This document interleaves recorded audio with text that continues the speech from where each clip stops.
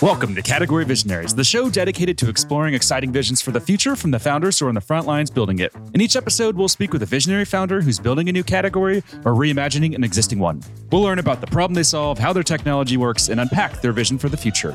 I'm your host, Brett Stapper, CEO of Frontlines Media. Now let's dive right into today's episode.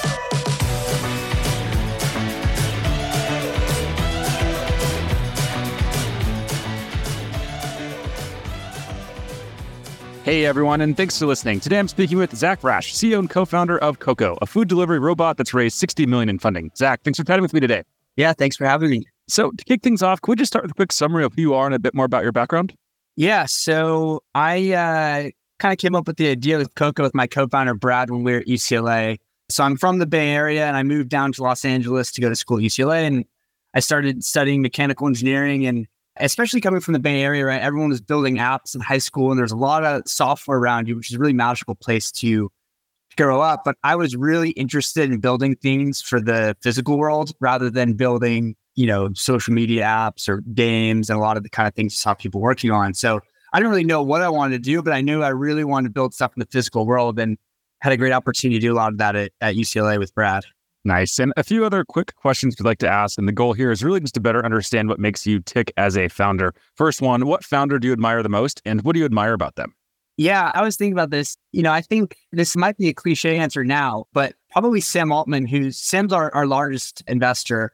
And so I've gotten to know him a lot more recently. And he's so unique. He's extremely authentic. He's super thoughtful. He's obviously a really smart guy. But I think one thing that really stands out about him is he is just zero noise.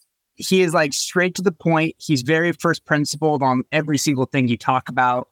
And he just you can tell when you talk to him, he's just genuinely interested in building things that he's excited about and that he thinks are, good things to build. And everything outside of that, he just kind of ignores. And that really stands out as kind of the macro environment's changed a lot over the last, year and a half. You hear a lot of people kind of switch their opinions about what you should do and kind of pitching a playbook of how to run a business, how to start a business, and as if it's one size fit all. And Sam is kind of the opposite of that, right? He has the YC playbook that he spread for many, many years. But with OpenAI, he said this himself, he's kind of gone the exact opposite direction. So he's really thoughtful. If you have to ask him a question, it's never going to be some generic startup advice. And I think that makes him super unique. And what's the backstory there? How'd you end up getting connected with Sam? Because I think any founder listening wants to work with Sam Altman at this point. Yeah. One of our first investors was a guy named Kevin Mahaffey. Kevin started Lookout, which is a mobile cybersecurity company, when he was, my age, when he was graduating from school. And so he's one of our first major investors, and he's been super helpful. I think he spent some time as a visiting partner or something at YC. And so he had, had a relationship with Sam from that. And then he introduced us in our seed round, and Sam did half our seed round, and then he led our Series A. Nice. And what about books? Are there any specific books that have had a major impact on you as a founder? Yeah, I was trying to think of one because I don't know if this one's cliche, but the Elon Musk biography by Ashley Vance. I just can't pick any other book because I specifically remember the moment reading that book. I think it was my first year of college. And it was winter break. And I obviously knew who Elon Musk was and followed some of the stuff and thought it was cool. But that book, I think, was the first time where I read it. And I was just so, the scope of what he was trying to accomplish, and coming from a place where he didn't know, he didn't have a background in these sort of industries, and he kind of just conquered them. I remember reading that and just being that sounds like the hardest possible thing you could start. And so I thought it was really inspiring. And I read that and I was really interested in autonomous vehicles. And so I actually read that book and then immediately sent an email to one of my professors, or a professor at UCLA, who I knew was interested in doing autonomous vehicle research. And I wrote him this long email about how I want to run the autonomous vehicles research lab and all the reasons he should trust me with it and how much money I would need. And he basically just said yes. And that kind of kicked off the whole thing that is now Coco, was basically from that email all those years ago. And that email, I literally put the book down and wrote that email. So it clearly impacted my life a lot because it's just such a cool story. That's awesome. And that's a perfect segue to dive deeper into the company. So obviously this is audio only, and I think your product is very visual, but when I tried to describe it there in the intro, I said it's a food delivery robot. Is that how you describe it, or how would you describe it? Yeah, so we need robots to deliver food. We also do groceries, but it's mostly food. And our goal is to do that at about 10 times lower cost than is possible today. And the reason for that is I'm sure most people who are listening are aware of these sort of problems, but I'll kind of go over them briefly. The food delivery as a service is a bit broken today. You basically have three sides here. You have merchants, drivers, and customers. And all three sides are like not super happy with the state of the industry. And it's not because the delivery companies, these marketplaces are bad by any means. It's an extremely difficult business and it's really expensive to make it work. And so you get this dynamic where merchants have a 30% commission, right? And they're operating at single digit percent margins. And so they can't afford a 30% tax. So what they do is they raise the price of their food, obviously, so that they don't lose money on deliveries. And that makes it extremely expensive for the customers. And because obviously these marketplaces have to charge a huge amount of fees on top of it to pay for the drivers in addition. And then there's this constant like trying to make all three sides of this marketplace happy. And the way that that's kind of settled today in 2023 is at a pretty high cost. And, I think a lot of these businesses are becoming really sensitive to that now at a time where I think the consumer spend is going to be a little bit more tapered. So we're really trying to fix this problem. And these businesses are all looking at automation, how to do this. And it's kind of like, people have been talking about self-driving cars or robots doing deliveries for a very long time. I think if you asked, a handful of our customers or our potential customers, would you guys use robots that massively reduce the cost? I think everyone would say, yes, we're looking at that. When is it going to be available? So I think it's always been a matter of like, when is that tech going to be usable to us? And when is it going to impact our businesses? And so Coco's core approach is that we're really focused on building a product that's useful today to businesses. And like I said, it's mostly restaurants. And we do this through creating really low cost hardware and then using remote drivers. People who can drive these robots from home or from anywhere in the world. And they're actually piloting these. And this allows us to scale the service to merchants and we can do it profitably. And so we can really focus on building the infrastructure so we can keep scaling up over time. And then as you kind of build that fleet and that infrastructure, right, think like Tesla Autopilot, we can incrementally automate driving over time because we have all that data and we have a profitable business that we're starting to scale. So if I'm an Uber Eats driver and I'm walking down the sidewalk and I see one of these, do I just want to like kick it over and knock it down? Is this going to like put me out of work? Or what's the general driver sentiment when they see these? It's a really interesting like comms problem because, we have to be really careful about making sure that people understand the value and what we're actually trying to accomplish here.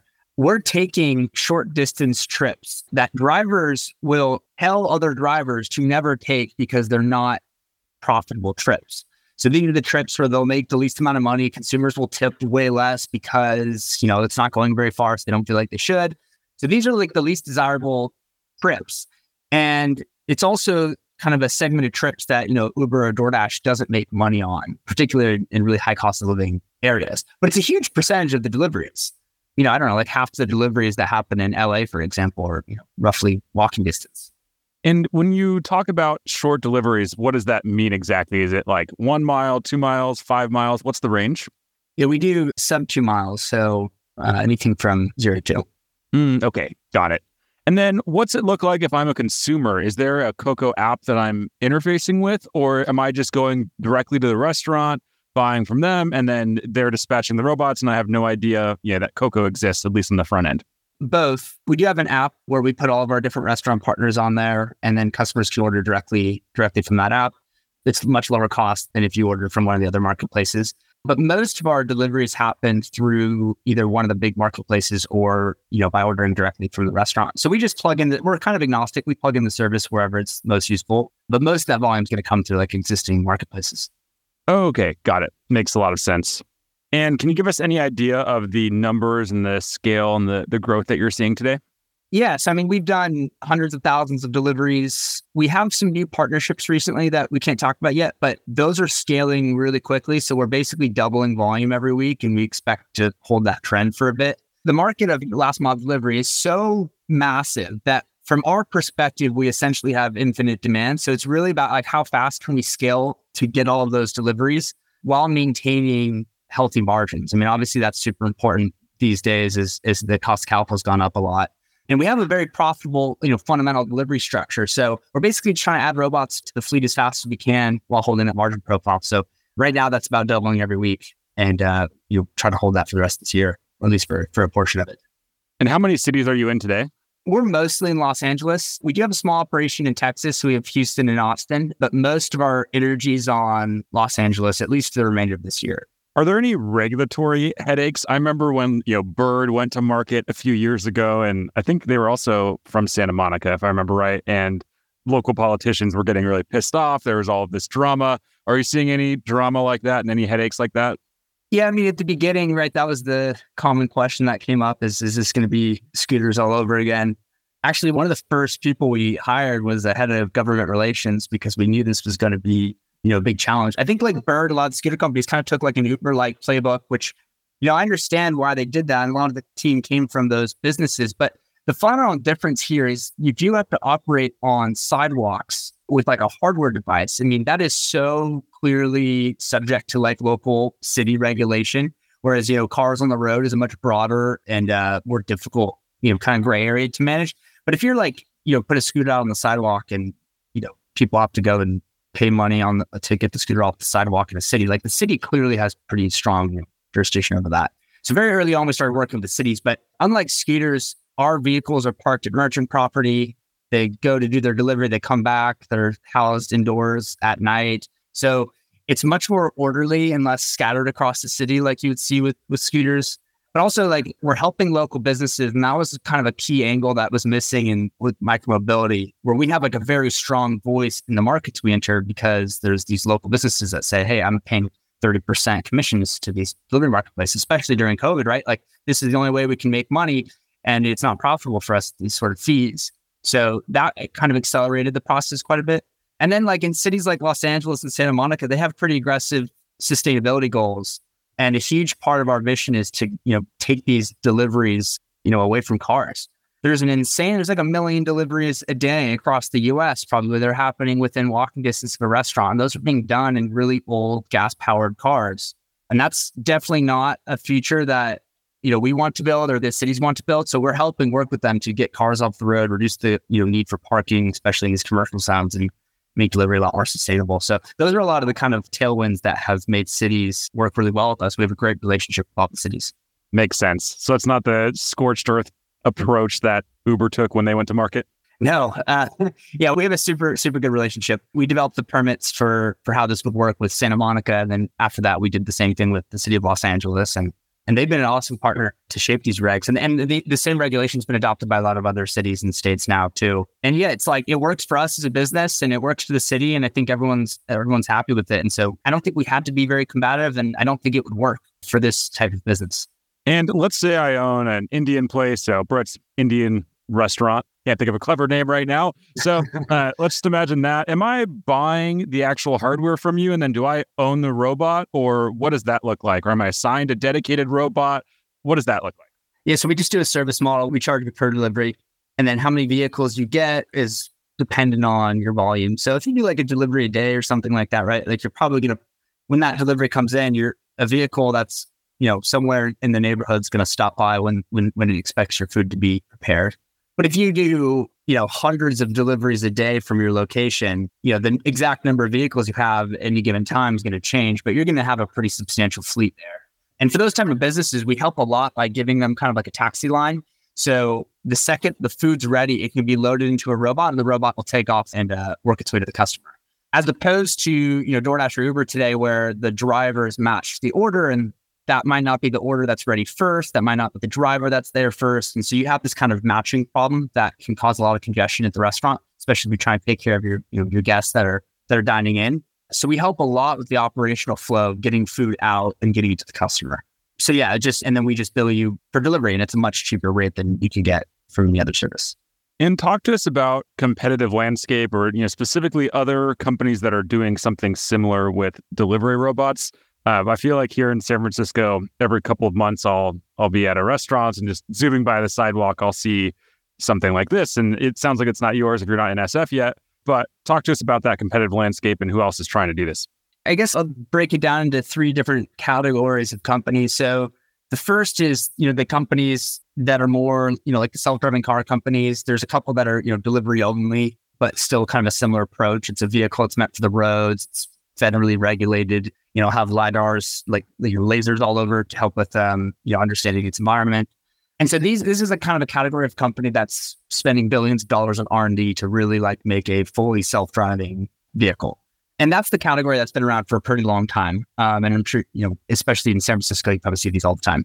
The second category of company would be the companies that are trying to scale across college campuses. So not really doing like dense urban deliveries, but really like licensing vehicles to a school, a college campus, and then doing like dining hall deliveries. And then the other category is like us, where we're trying to, start with where the largest problem is, which is in these kind of high cost of living, dense urban markets. So we're very uninterested in the campus approach. I think it's such a massive oversimplification of the product and the technology you need to develop that I don't think it really helps you solve the like difficult challenges of operating in like a Chicago or a Los Angeles or San Francisco. And I also don't really think you're solving a problem. I was a student very recently, and I don't think I ever was at the library thinking like, wow, if only I could get food delivered from, the cafeteria 100 feet away. Like, I think it's a novelty and people use it. So I think there's a business there.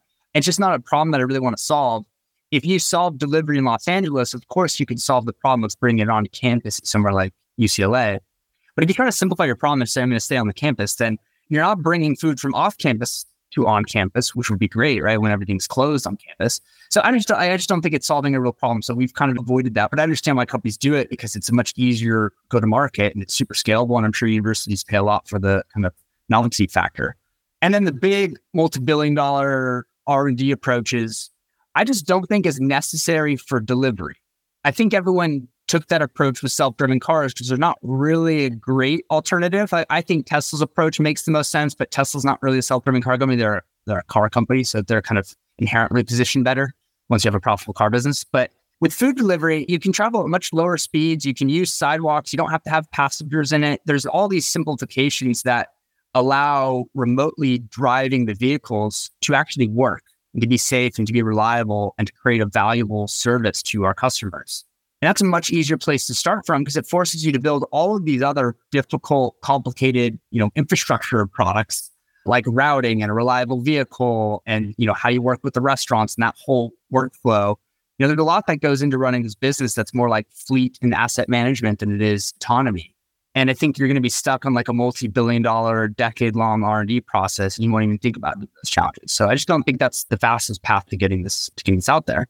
So we're much more towards like the operational. Let's create a business, let's scale it with customers, and then we think that's also the best path to winning autonomy long term. Because if you have the biggest fleet and you're generating cash from that fleet, back to the Tesla Autopilot example, that's the best position to be in to win the kind of long tail autonomy race. This show is brought to you by Frontlines Media, a podcast production studio that helps B2B founders launch, manage, and grow their own podcast. Now, if you're a founder, you may be thinking, I don't have time to host a podcast. I've got a company to build. Well, that's exactly what we built our service to do. You show up and host, and we handle literally everything else. To set up a call to discuss launching your own podcast, visit frontlines.io/podcast. Now, back to today's episode. And what about when you start to get outside of these dense urban cities and get into areas where it's more spread out? Does the model still work, or does it have to be completely changed then? Yeah, it will work eventually. You need a faster vehicle just because everything's going to be much more spread out, right? So like 10-mile deliveries in Los Angeles just don't happen, whereas that might be the normal delivery distance in a suburb. So we're really focused on scaling to the major urban centers, both in Europe, Asia, and in the US. First, before we start going into the kind of suburbs. And we're not really interested in creating, a marketplace of consumers to compete against the big marketplace companies. We really want to be good at manufacturing vehicles and operating those vehicles, in kind of real complicated city environments. So if you look at DoorDash, right, they started in the suburbs and then built their way up into the city, which was a great strategy for them because there wasn't as much competition in the suburbs. But for us, it's like, that's where a huge chunk of the deliveries are happening. And so it's like, we can have a simpler, slower product that solves that problem before we have to make it faster and go into the kind of suburbs. So yeah, eventually, but it'll be a couple of years before we start looking at that. And then what about the actual people who are driving the robots? Where are they typically based? Like, are you outsourcing it to somewhere like the Philippines? So there's like cost efficiency there, or is everyone sitting there in Santa Monica running the robots? People can be anywhere. It started with my co-founder, Brad. We were in Westwood and he yelled out of our apartment window and said, does anyone want to help us drive robots? Because we got to the point where, the two of us couldn't do all of the deliveries. And so we recruited basically everyone on Roebling in Westwood to be our first robot drivers. And then they referred their friends, and all of a sudden we had university students all over the country that were driving these. And so now it's scaled much more broadly. You can work from anywhere. We have both like a call center type model and like a work from home type model. And we really focus on, like that's one of our core competencies is really running the operations and the reliability of this kind of pilot operation. It's not like some backup to autonomy. I mean, it is like the core product that we built a lot of functionality around. And there's a huge amount of cost advantage independent of where the pilots are, which is why it would make sense to have US pilots. And that's because we have like minimal downtime in our deliveries. So you can imagine if we're waiting for the customer to get the order out of the robot, or if we're waiting for the restaurant to load the food, average travel time is 10 minutes. So both of these tail ends can add up to being, a couple minutes, maybe 5 minutes, 10 minutes, or even longer. And that's a huge chunk of your cost just sitting there idle. And so what we're able to do is anytime the robot doesn't need to move, that pilot can go to a different delivery that needs them. And so we can be really efficient with context between pilots. And then the other advantage is this is a centralized pool of drivers. So you can imagine like food deliveries all happen at lunch and dinner. And if you're DoorDash or Uber, you need to hire drivers and get them on the road for that 2-hour lunch peak and, the 3-hour, 4-hour dinner peak. And then you do very little demand outside of those peaks. And that's kind of inherent with food delivery. So for us, if we have California and then Texas and then New York, you're basically staggering all of these peaks. And so your demand curve actually looks really flat globally. And so we can staff against that instead of having to staff against Los Angeles and Texas and New York individually. We just do it on a global level. And so it's much easier to staff against.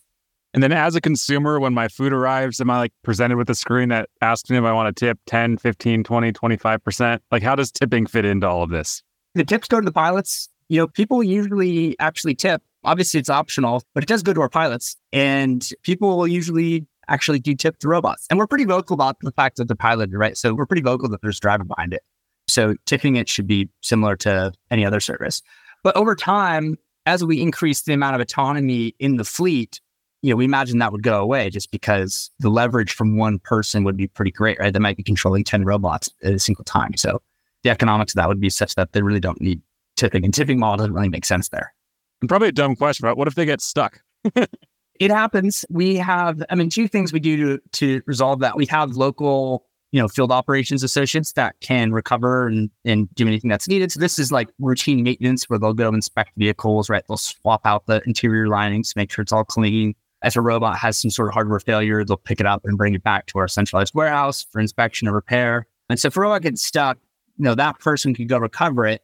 But you try to minimize, obviously, the number of times this happens because food is super perishable. So, that field operations associate might not be able to get there within 5 or 10 minutes before the food gets cold. So we've created our own maps of the city. And so we have like robot, it's basically like walking directions, but the kind of robot derivative of that. So, it takes into account stuff like cell tower infrastructure, curb cuts and like curb infrastructure, the ease of crossing certain intersections and how long that takes to do, pedestrian density, right? You probably don't want to drive down Hollywood Boulevard at 7 p.m. on a Friday. Other times of the day, that might be okay to drive down that road, but definitely not at 7 p.m. on Friday. So all of this is incorporated into our routing so that we can go as fast as possible. And so we don't get stuck. We would minimize the probability of getting stuck. Got it. Makes a lot of sense. And if you reflect on the journey so far, what would you say has been the number one go-to-market challenge you've faced that you've overcome? The biggest one is our economics scale by coverage area, right? So if I go and launch a new city, I need a new warehouse, I need a new on-the-ground team there. We need technicians to do all the repairs of the robots. I need field operations associates to cover the market. And so you have to scale up like neighborhood by neighborhood. And like I said, we're mainly focused on Los Angeles right now. So this makes enterprise sales very difficult. As you can imagine, right? If you have 20,000 stores across the country and I'm only going to do a sliver of them, it's kind of like, come back to us when you can cover all of our stores. But then we have this problem of, well, I'm probably not going to cover all your stores for a very long time, but I'll really help you in these core regions where the economics are particularly tough because the cost of the driver is really high. So working through that has been really challenging. And the reason it matters is because enterprise restaurants make up a huge chunk of the delivery market. So like at Chick-fil-A or a McDonald's, or Chipotle, that's a huge chunk of the local deliveries that are happening on the marketplaces. So that's kind of the best customer for us. So, I mean, the way we've gotten around it is looking for those breakout local brands that, the brands in each neighborhood that do disproportionate volume to the rest. And even though they only have one location or maybe two locations, those brands hold a lot of value and they have a lot of reputation in the industry, even if they're only one store. So really winning those and demonstrating value there goes a really long ways. And then finding the enterprise brands that are, extremely innovative and want to be on the leading edge of technology. You really only need one, and then it'll start to cascade. And, we're still in the very early stages of this journey at Coco, but it's starting to happen, and you just got to build that up over time. But starting with enterprise for geographically constrained companies, pretty challenging. And from what I've heard from VCs, a lot of them just don't do hardware. What was that like for you to really, make sure you found the right VCs and to get investors who are okay with backing a company that does have a hardware element? It's super important to find investors who are actually really passionate and excited about the mission of the company and what you're trying to create. I think this helps too, because, I think when interest rates are zero and anyone would invest in hardware, anything high growth, and then when that changes, you want to make sure that those investors are still committed to the mission and interest rates didn't fundamentally shift their view of the world, right? Even if it just became a lot harder. And the way we did that is I just really put an emphasis on working with VCs who were founders or are founders in some cases. So like I said, Sam Altman is a great investor, but he's also a great founder. Kevin Mahaffey, who I also mentioned, was a founder of Lookout. And so every time he's giving me advice, right? Here's the VC advice and here's the founder perspective on it. And that just is super helpful. Same with, Delian from Founders Fund. He started Varda, and Varda's, a hardware company as well. So there's a lot of similarities there, right? So he has a lot of, appreciation for the kind of things that we have to solve. So really, really focusing on finding those sort of investors where, hardware is within their kind of thesis and they're really committed to what you're trying to build, because it is harder. And, hardware companies also are more capital intensive. So you're a little bit more reliant on the macro, but I think really good investors who are thinking really long-term about what you're trying to build will see through that. And the market size for food delivery is so large that even in a higher interest rate environment, you can still justify investment in these sort of businesses. I think it's like consumer electronics companies or hardware companies that are kind of like a new market and not as understood, that the kind of risk tolerance there just becomes really, really difficult. But like I said before, if you went out and asked, the top 20 potential customers of Coco, think like DoorDash, Uber, Domino's, McDonald's. If you go and asking these companies, hey, if somebody came up with a robot that reduced your costs even slightly of doing, deliveries, would you use it? And they would all say yes. And they all have publicly said yes. They're all piloting this sort of technology and they've been doing so for a while, right? So it still makes sense as an investment thesis, but getting your strategy right is really important, which is why I go back to the $1 billion a year R&D approach. It would be a lot scarier today. So I'm glad we started with creating a business. And final question, since we're almost up on time here, let's zoom out into the future. So 3 to 5 years from today, can you just paint a picture for us for what that vision is? Yeah. So step one is we want to scale food, which is what we're working on now. So more major cities, more large brands, and really solve food, because food is super high frequency item that's getting delivered, and it's extremely difficult and expensive to do today. So it's where we add the most value. So after we start getting some penetration to major cities doing food, our costs should come down pretty dramatically.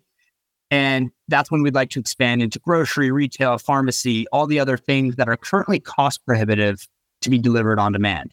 If you're ordering McDonald's, you need that to be delivered instantly because there's no alternative. It has to be, it's fresh, hot food, right? You can't get it next day. If you're ordering a shirt on Amazon, you can get it for free with your Prime subscription the next morning, or you could get it, for $10, $15 of fees instantly. Most people are happy to pay nothing and wait another day. And so you'd see a huge adoption of, these sort of kind of everyday retail items that would happen much more locally if the cost came way down. So using our scale and our cost advantage from food, we'd like to go into these other categories within these kind of urban markets. And if you do those two things, what I'm most excited about is you can pretty radically transform the city landscape. So you think how much space is dedicated to parking. There's more square footage for parking in the United States than there is for housing. A city like Los Angeles has a massive traffic problem, and traffic comes with, emissions and making the city not as livable or not as walkable and safety. So I think you can shape the cities to be much more enjoyable for the people who live there if you solve a lot of the distribution problems that are being done with cars. And that's something we're working closely with the cities on. And so I think once you can deliver everything for, under $1, basically, I think cities can start looking pretty different. Amazing. I love it. All right, Zach, we are up on time, so we're going to have to wrap here. Before we do, if any founders listening in want to follow along with your journey, where should they go?